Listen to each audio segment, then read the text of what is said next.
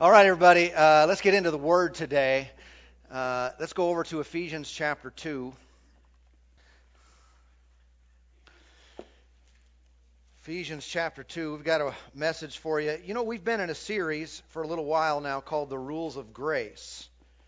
And I hope you're not thinking that you have too much grace. We'll do the next series on judgment and no, I'm just kidding. Well, let's go ahead and pray for a moment. Father, in the name of Jesus, thank you for this opportunity today to study your word. We believe that you're at work in our midst, Lord, and I know you have something to say to each and every one of us. We give you the freedom, the liberty to move and manifest yourself in this place by words, by tremendous acts of faith. Lord, we thank you for your Spirit now working through us to do what we can't do on our own. We thank you for your grace that empowers us to be what we can't be on our own. And we thank you for your favor in every person's life now, in Jesus' name. Amen. Okay, Ephesians chapter 2. This is our text for the last several weeks. Chapter 2 and verse 8 says, "For by grace you have been saved through faith, and that not of yourselves. It is the gift of God, not of works, lest anyone should boast." How many know everything that the Lord gives you is a gift? There's nothing you received from the Lord that you earned or deserved or worked for. Ultimately, everything we have from Him comes by His goodness, because He's good, because He loves us, because He's favorable and kind toward us. And of course, in our day, in our covenant, it's all through Jesus. Jesus legally made a way where God can love you. Otherwise, it could have been illegal. You know what I'm talking about? I mean, He loved us while we were yet sinners. But for God to bless, for God to pour out His abundance and give us a right and a position with Him forever would have been illegal. Right? Because God is also a just God. And how many understand that justice doesn't break the rules? Justice enforces the law. Right? And when it comes to a standard that is so high that we could never reach it, if justice were imposed on sinful human beings, well, that's called hell. And God could not rightfully or legally embrace and bring us into His presence. But thank God He had a plan to where we could be legally redeemed, purchased back by the blood of Jesus. And His sacrifice was sufficient. So now the Lord can deal with us in Christ and look upon us favorably. Dismiss all sin, guilt, and shame, and embrace us fully forever. See, He loved us so much, He wanted to be able to do that. And so He went ahead and paid for everything up front, took care of everything whether you asked for it or not, went ahead and paid the tab. Didn't He? He even paid the tab for people who are rejecting Him. I mean, He went ahead and took care of it just in case. Just in case you change your mind, just in case you decide you want a relationship with Him, the Lord wants you to know that your bill's already been satisfied. The debt against you, the penalty against your life has already been taken care of. And so you can just go on in. You've got reservations. Amen. And so it's by the grace of God. Now let's look at Colossians 2. Colossians 2 and verse 6 is the other side to this, to our text here for this message. Colossians 2 and verse 6 says, "As you therefore have received Christ Jesus the Lord, so walk in Him." And so the question would be, how did you receive Christ Jesus the Lord? All right. It would be correct to say, I received Him by grace. It would be correct to say, I received Him by faith. All right? By grace or by faith, because those things really work together. Grace is God's part. Faith is really, we got it from Him, but faith is our part in believing in His grace. And when those two things come together, God's power flows. His mercy, His love, His blessing, everything that He does comes to us by grace through faith. And so if I can learn to live this way, not only accept the Lord and be forgiven of my sins that way, but every day of my life go to work that way. and trust Him for finances that way, and for long and healthy and sustaining life that way, for wisdom and family, child rearing, and all the things that we deal with in life. If I can get a hold of this grace thing and this faith thing, there is no hindrance to God doing what He wants to do in my life. For my life to be so blessed I can hardly stand it. Yeah. Because I recognize it's not about me being perfect. It's just about me trusting that He's perfect. And that His power is sufficient. Praise God. Man, I feel like I could go back to part 1 of this series and just do it all over again. I just love to talk about the grace of God. It's so good. And so I want to remind you today of a scripture we read last week. You remember we were talking about being free from condemnation. Not last week, 2 weeks ago. Being free from condemnation. And Romans chapter 8 and verse 1 says, there is therefore now, what? No condemnation to those who are in Christ Jesus. And so if you've received the Lord, you are now, biblically speaking, in Christ. And in Him is different from being in you. In Him, there is no penalty. In Him, there is no condemnation. There is no guilty sentence. There is no verdict against your life. You will not ever be condemned in Christ. All right? And so what is a reality in my spirit I want my mind to catch up to? All right? If I can think saved just like my spirit is saved, then I can live saved. Then I can enjoy the benefits of this salvation. You see, we're not supposed to just fight and claw and struggle through life and for this just to be a misery, but heaven will be great. Many times Christianity and biblical living is presented in such a way where it's all sacrifice. It's all just about laying yourself down. Now listen, I know those things are a part of what we do, and I've sacrificed things in my life, but I tell you what, when you get to the reward, the sacrifice almost seems like nothing. It's almost like, well, I called that a sacrifice before, but now that I see the Lord's hand and blessing in my life, that hardly even was a sacrifice. Everybody understand what we're talking about here? God wants people to thrive and live long and be happy, be a tremendous example of what heaven is really like. All right, too many times. And some of us, we've gotten away from these circles, and thank God we have. But understand they're still out there, and you might be with us today, and you've been taught this way. But I want to give you a new message. And if it causes you to think, even if you disagree with me, if it'll make you think and study the Word, then I've done my job. Because I tell you what, I don't know everything, but neither do you. Right? None of us do. And so we just should all stay open and consider the Word of God and consider that we've been wrong about things in our life and are still wrong about things today. But sometimes people are teaching today.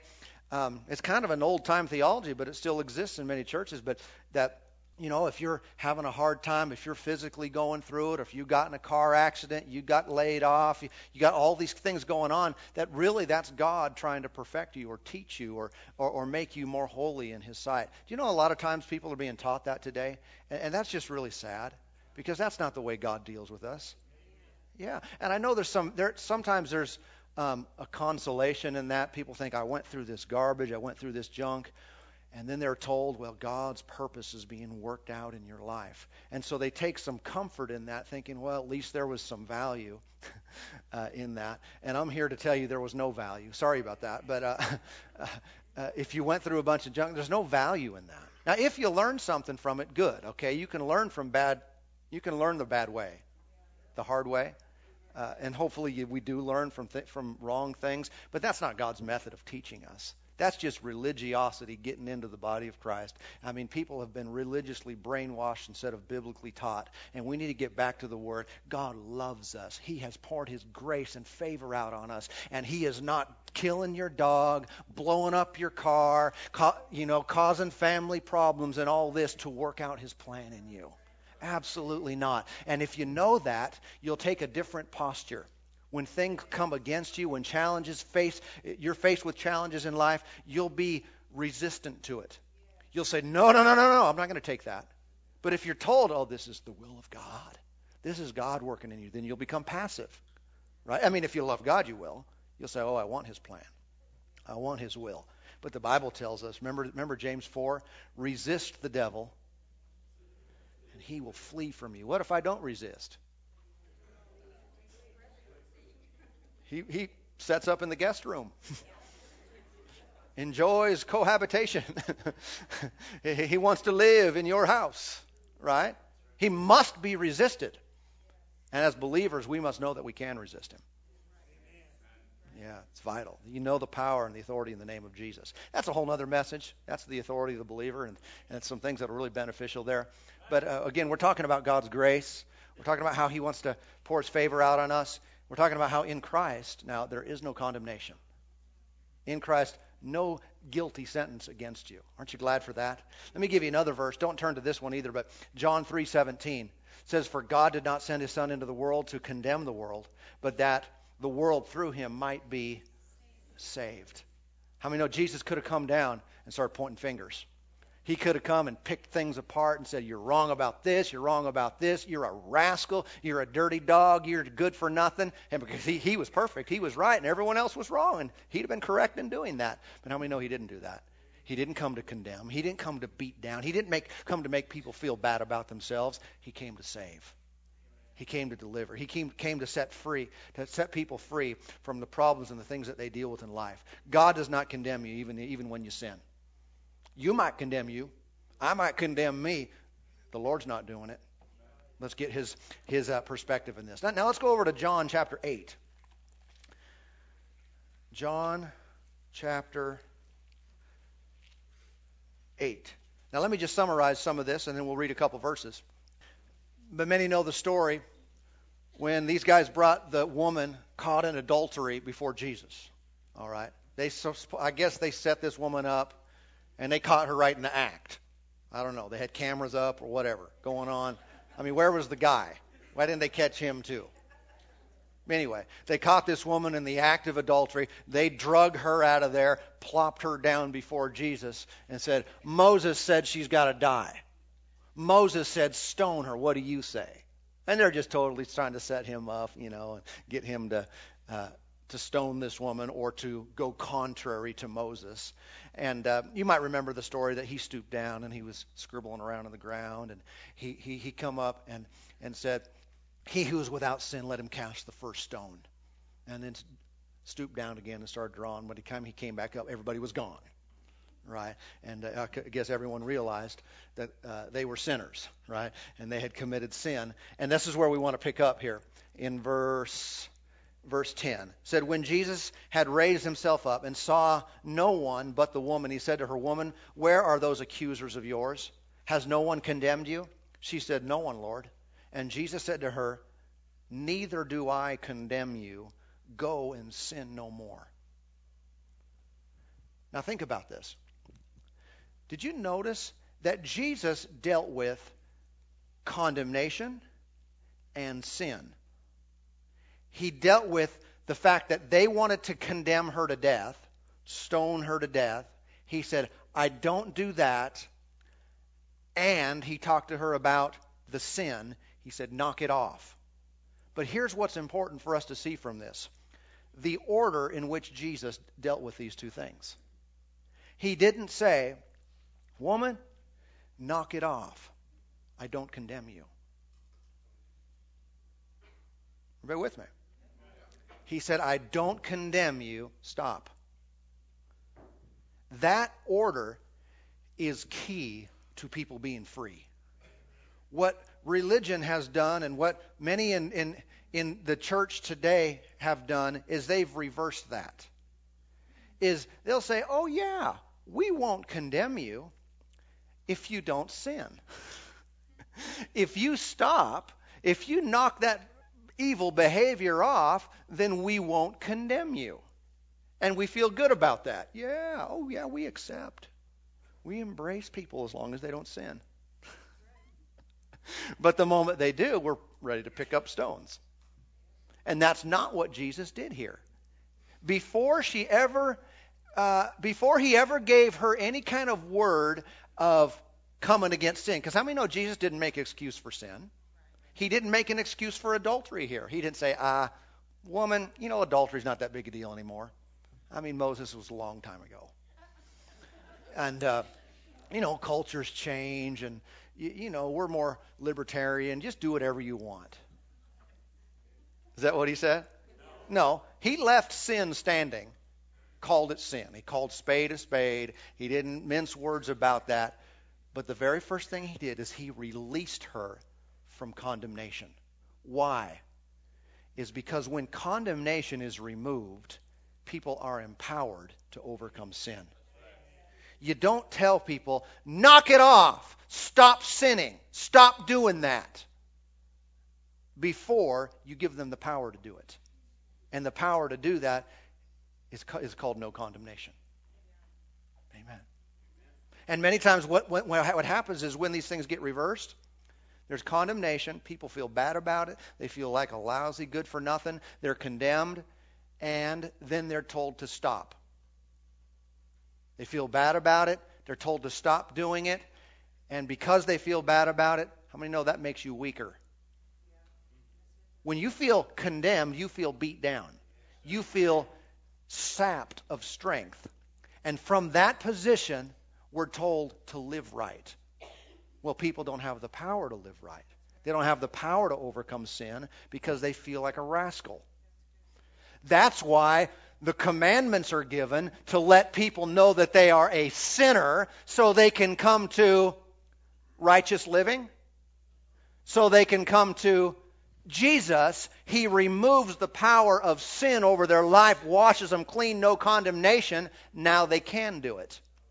Now they can walk free. Instead of the other way around where it becomes a vicious cycle. I feel bad about it. I'm trying to do better, but I don't have the strength to do it, so I fail again. And then I feel worse the second time. And someone else helps me out. And they say, yep, you are a dog. You are a rascal. And the devil jumps on board and says, you are a total loser. And then I feel bad, and I'm trying to do better, but I fall again. Then I feel 3 times as bad. And, it's just a cycle that continues, and people never break free from their sin, not because God's condemning them, not because He doesn't love them, but because we are accepting and allowing condemnation to rule. And this is what we've got to get free from. Okay. Now, understand this, that the source of condemnation, which is a life-sapping force, it's the root cause of a lot of anger and sickness and disease and a lot of junk in people's lives. The source of that is the devil. We ended last time, you recall, in Revelation 12, where he is called the accuser of the brethren. That's his job description. That's the main thing he does. He accuses. In fact, the word Satan in the Hebrew language literally means to attack or to accuse. I mean, there's a lot of things that Satan could be called. A destroyer, a liar, a thief, a murderer, a deceiver. And a lot of things are true about the very nature of the devil. Okay?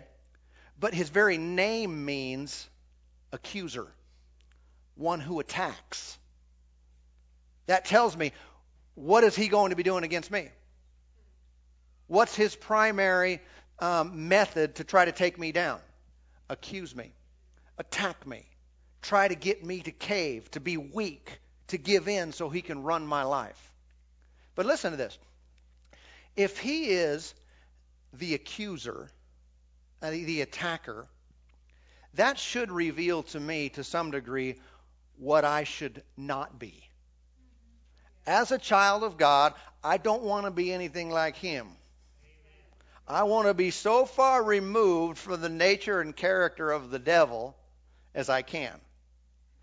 And it's kind of like this. Whenever you see something that the devil is, or darkness or sin is, we want to remove ourselves from that so that we don't allow it to dominate us. Like James says, James chapter 3, you remember, says that where there is envy and strife, there's confusion and every evil work. What does it mean?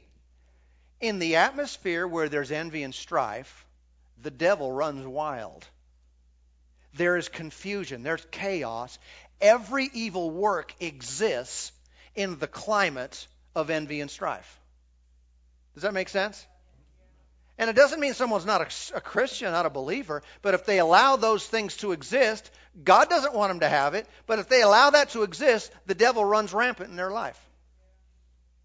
It's oftentimes a reason why people struggle with sickness and disease, why their kids do, why their kids are always having problems at school.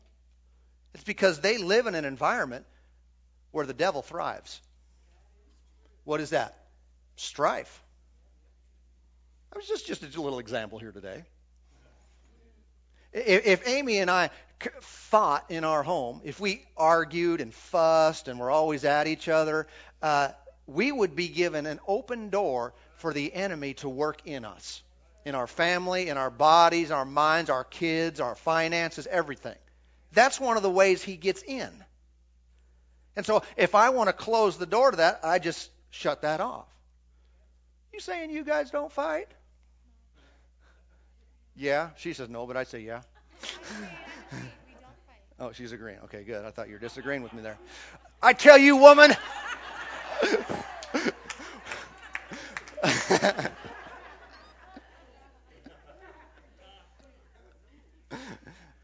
No, we don't. And so that's one area the enemy is just easily cut off.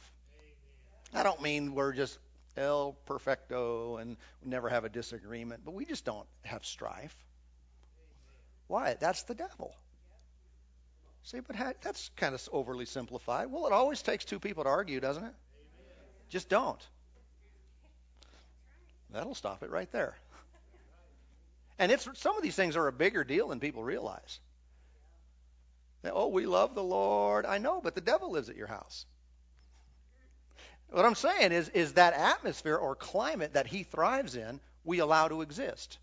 And that's why all these other things, and we're constantly needing prayer for 100 other things. If you cut that off, it'd stop. But again, back to the accuser. Satan is called the accuser. He is an attacker. If that's the way he is, what way should we be? Just the opposite of that. All right. In other words, we as believers, for all of us who are, we should not be known for being able to be quick to point out people's problems. Where we're just really discerning. And we're able to identify what's wrong with everybody. Come on now. What is that? That's the devil. That is the accusation, the attack. See, this is a sad commentary on many churches today. Hopefully not this local church, but I don't know. I mean, we don't have everything together. But many in the world don't come to church because in their minds they're going to come to church and be condemned. And they say, I already feel bad about my life. I've already got enough problems. Why should I go to church as well and then go and feel worse about my life? Go in there and be condemned and knocked down by all these holy people. And how many know if that's true, then we are the opposite of what we're supposed to be. We live in a covenant of grace and mercy, and we are not supposed to be the masters of pointing out what's wrong with people, where we condemn. What's our word? Do we smooth over and just make sin act like it doesn't exist? No. But that's not what we're shining the light on. The Bible says that love covers a multitude of sin. And people come messed up. Some of you got issues in here today. I mean, seriously. You got problems. You know you do. What are we going to do with you? Here's what we're not going to do. Call you out and expose you. Call you out and make you feel bad. Make you feel like a lousy, good-for-nothing over your sin. No, if you're not saved, we're going to tell you to come to Jesus. He'll wash it all away in an instant. Oh, you'll never be the same again. Oh, happy day. If you are saved, you're struggling with stuff, we're still not going to condemn you. You know what? Because in Christ there is none. And I believe that the Word of God empowers us to overcome. And so let it never be said about you where you're condemning. You put guilt trips on people. You give that look.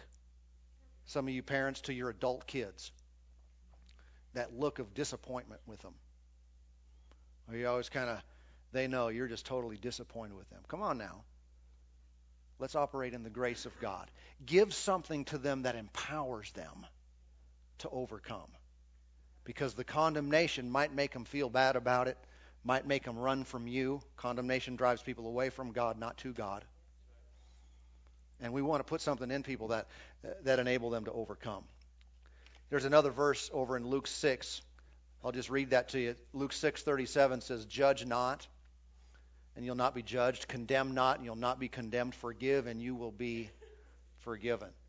How many understand that if we're judging each other, do you know that we cannot do that accurately? I cannot accurately judge another person. I'll be wrong. I can judge sin. If you put sin before me, I'll say, sin. It's wrong. Ugly. Wrong. Okay? But as far as a person doing something, I don't know their heart. I don't know what they know. I don't know what they've experienced. I've been misjudged before. Probably many of us have. People have come against us, and you thought, they don't even have a clue what's going on here. And yet they were judge, jury, and sentence all in one, and wanted to lock you away and make you guilty forever, and they didn't have a clue. That's why we're told, don't do that. Don't do that to people. Amen now. Okay. Now go to Ephesians 4. Let me show you something over here.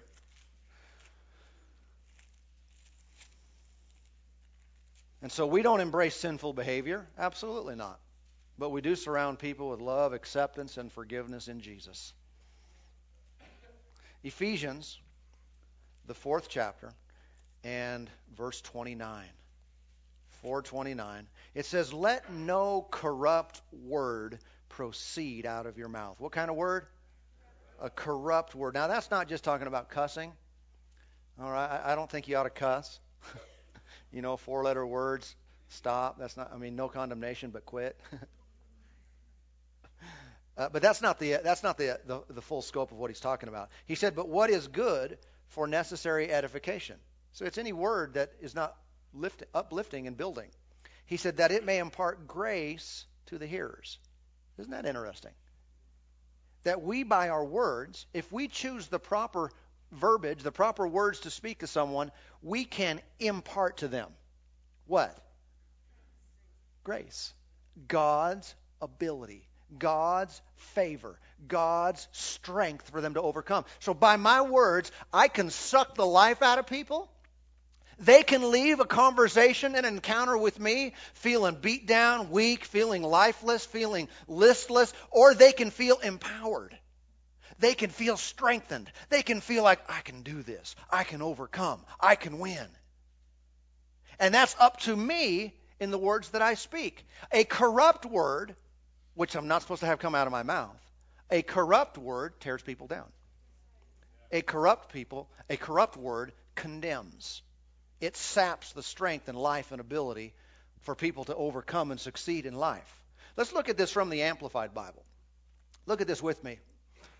It says, let no foul or polluting language, nor evil word, nor unwholesome or worthless talk ever come out of your mouth, but only such speech as is good and beneficial to the spiritual progress of others, as is fitting to the need and the occasion, that it may be a blessing and give grace, God's favor, to those who hear it. And so, again, we have the choice as believers today. We can be operating in agreement and in alignment with the devil, or we can be in agreement and alignment with the Spirit of God, which is going to be grace, empowering, uplifting, or it's going to be demeaning, condemning, tearing down. Just like there's inspiration, I'm speaking by inspiration of God. Many of you, we can speak by inspiration where God will bring things to our mind. It's the way that I'm able to, quote, read people's mail sometime in church and get all over their business without even knowing it. All right? It's because there's inspiration. I mean, they can come from the other direction too. You ever been in an argument with someone? And you were just really going at it. Maybe it was a marital conflict, and you were just really going at it and letting each other have it. And in the middle of that, man, words were just flowing out of you. I mean, you could just so quickly identify past things. I mean, it might have been years ago. Dates, locations, everything flooded your mind, and you were just able to just rattle those things off, and you felt inspired. Kind of like that old movie, the You've Got Mail. Remember in the coffee shop? Yeah. How she let him really have it there and felt so good about herself for a minute. and then felt really bad about herself. How many understand that just like you can be inspired to do good things and the grace of God can empower people, you can be inspired from the flesh and really from the devil to be able to, you might feel like, man, I spoke with great authority. I spoke with great fluidity there, and it just came out of me. But you took someone down. They left feeling bad about themselves. They left with a bad taste in their mouth. That's Colossians. Let's go to this one. Colossians chapter 4. Colossians 4. And notice with me in verse 6 here. 4:6 says, let your speech always be with grace, seasoned with salt. Now, my speech with grace, that means it's speech that has God's ability in it. It's His uplifting, His life-giving ability, seasoned with salt. Well, what does salt do? Salt helps flavor. It's so you don't leave a bad taste in people's mouth every time you leave them. They go away from a conversation and an encounter with you feeling, hey, nice. They feel good about themselves. They feel good about you. They feel good about the whole situation. It's an empowering thing. Salt also preserves. It's a preserving force. When we speak words of grace, what does it do? It helps sustain people. Condemnation weakens them to failure. Words of grace preserve and strengthen to success. We should go out of church feeling like I can do it. Feeling like I can handle anything that comes my way. Because we got salted in church. All right? And the rest of this says that you may know how you ought to answer each one. If I'm a person who is not condemning but speaking words of grace, what's going to happen? Wisdom is going to come to me. I'm going to know how I should say things. I'm going to know what I should say. I'm going to be able to speak into people's lives that will actually make a difference. And I won't be finding myself lacking for words if I'm speaking in line with God's grace. Amen. Think about that for a moment. God works with His Word. God works with grace. God works with those of us who have a message of forgiveness and love and acceptance and hope. He's not working with a condemning message. Sometimes people will follow a condemning message because they've been trained that way for most of their life. You get beat down. That's why oftentimes an abused spouse will stay with an idiot who abuses them. And someone from the outside thinks, what are you doing? Would you get away from that? Don't let that turkey beat on you. But they stay. And people have been trained to stay in situations like that. They've become comfortable with feeling bad. They feel like they deserve it. They feel like something's wrong with them. And that's a bad situation. Amen. But God works with grace. He works with empowering things. That's what we're about here. If you like to condemn and criticize and be negative and ugly, go away. Or stay and, we'll love you. We'll empower you. But if you want to just beat up on other people, that's not the environment we have here. That's not the atmosphere we create here. Well, you're just making sin acceptable. No, we're empowering people to overcome. Not making an excuse for sin. We're not living double lives around here. But we believe that God empowers us. Praise God. Let me show you one more verse today in John chapter 16.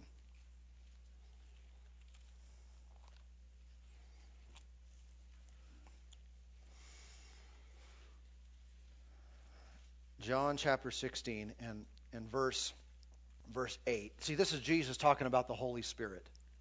He said, and when He has come, He will convict the world of sin and of righteousness and of judgment. Look at that now. He, the Holy Spirit, will do what? Convict who? Who? Who? Of sin. Does it say that He will convict the church? Then why do so many Christians talk that way? Oh, the Holy Spirit's just been convicting me. He has? No. When I was in the world, yes, the Spirit convicted me of sin. What sin? Because I did not believe on Jesus. Because I hadn't received the Savior, Jesus. He didn't deal with me about everything else, about that. That's the issue. People don't go to hell for lying and cussing and doing drugs. It's all about Jesus, your acceptance or rejection of Him. So the Spirit convicted me, but now I'm saved. Now I'm in the family. Now I've been washed and cleansed and made new. Why do so many Christians say, oh, the Holy Spirit was really convicting me? What does that make you? That would be a convict.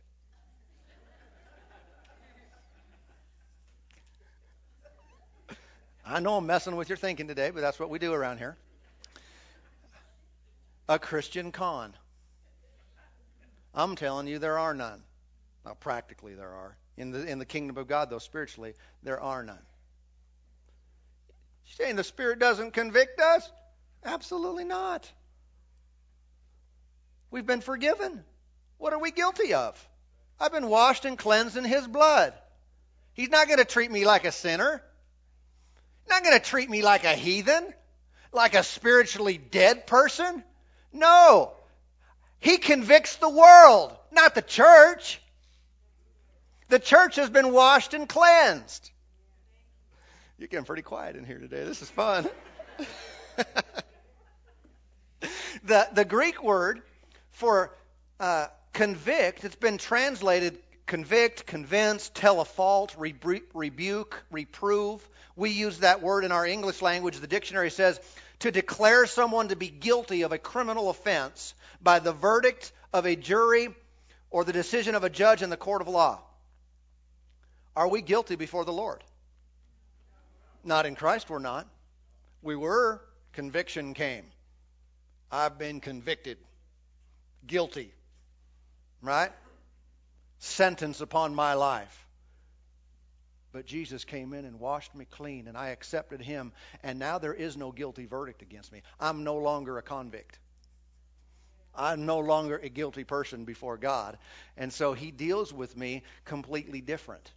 You know, there's the word innocent is used many times in the Bible. The Hebrew word translated innocent also is translated blameless, clean, clear, exempted, free, guiltless, innocent.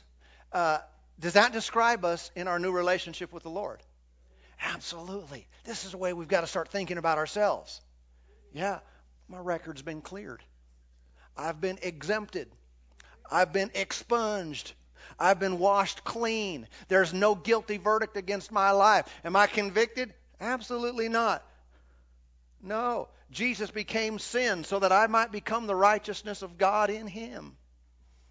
And that's the way I am today. And that's the way you are today. It would be unjust to convict a righteous man. And so why would the Holy Spirit be... I mean, if the Lord... Go back to a previous part in this series. We talked about being righteous conscious instead of sin conscious. Remember, according to Hebrews, we're not supposed to be conscious of sin anymore. If that were true, why would 1/3 of the Godhead be assigned to the earth and be assigned to every believer? No, you're supposed to have no consciousness of sin in Christ, but then I've given my Spirit to convict you every day. Give you a guilty sentence. To let you know about sin. No, He's here to let me know about righteousness. He's here to let me know about what I've been made in Christ so I can hold my head high and have empowerment to overcome sin. Amen. Again, it would be unjust to convict a righteous man. And we need to know where we stand. Where do you stand with God today? We should all know our place. If you're righteous, come on now. Thank Him for it. Thank Him for it every day. Be so glad because you didn't earn it. You didn't deserve it. He did it to you. But if you're unrighteous, you're in the right place today. Because you can call upon the name of the Lord, and that status that you have, your record is about to be washed away. That unrighteousness, that sin, is about to be blotted off of your record. and it will no longer dominate you. You'll no longer feel like a bad person trying to do right, but you'll feel like a forgiven, new person with no past, ready to move forward. Amen. Father, today we're so thankful for what you're doing in us, for the work of God in our hearts. We believe that you're faithful to your promise, and I thank you for speaking to every heart and every life, helping us to come up, in our lives to live victorious over sin and all the junk in this world. We thank you for your favor and your grace upon us today. In Jesus' name. Lord, I pray for every lost person, every single one that's not right with you today. Pray that you touch their heart in Jesus' name.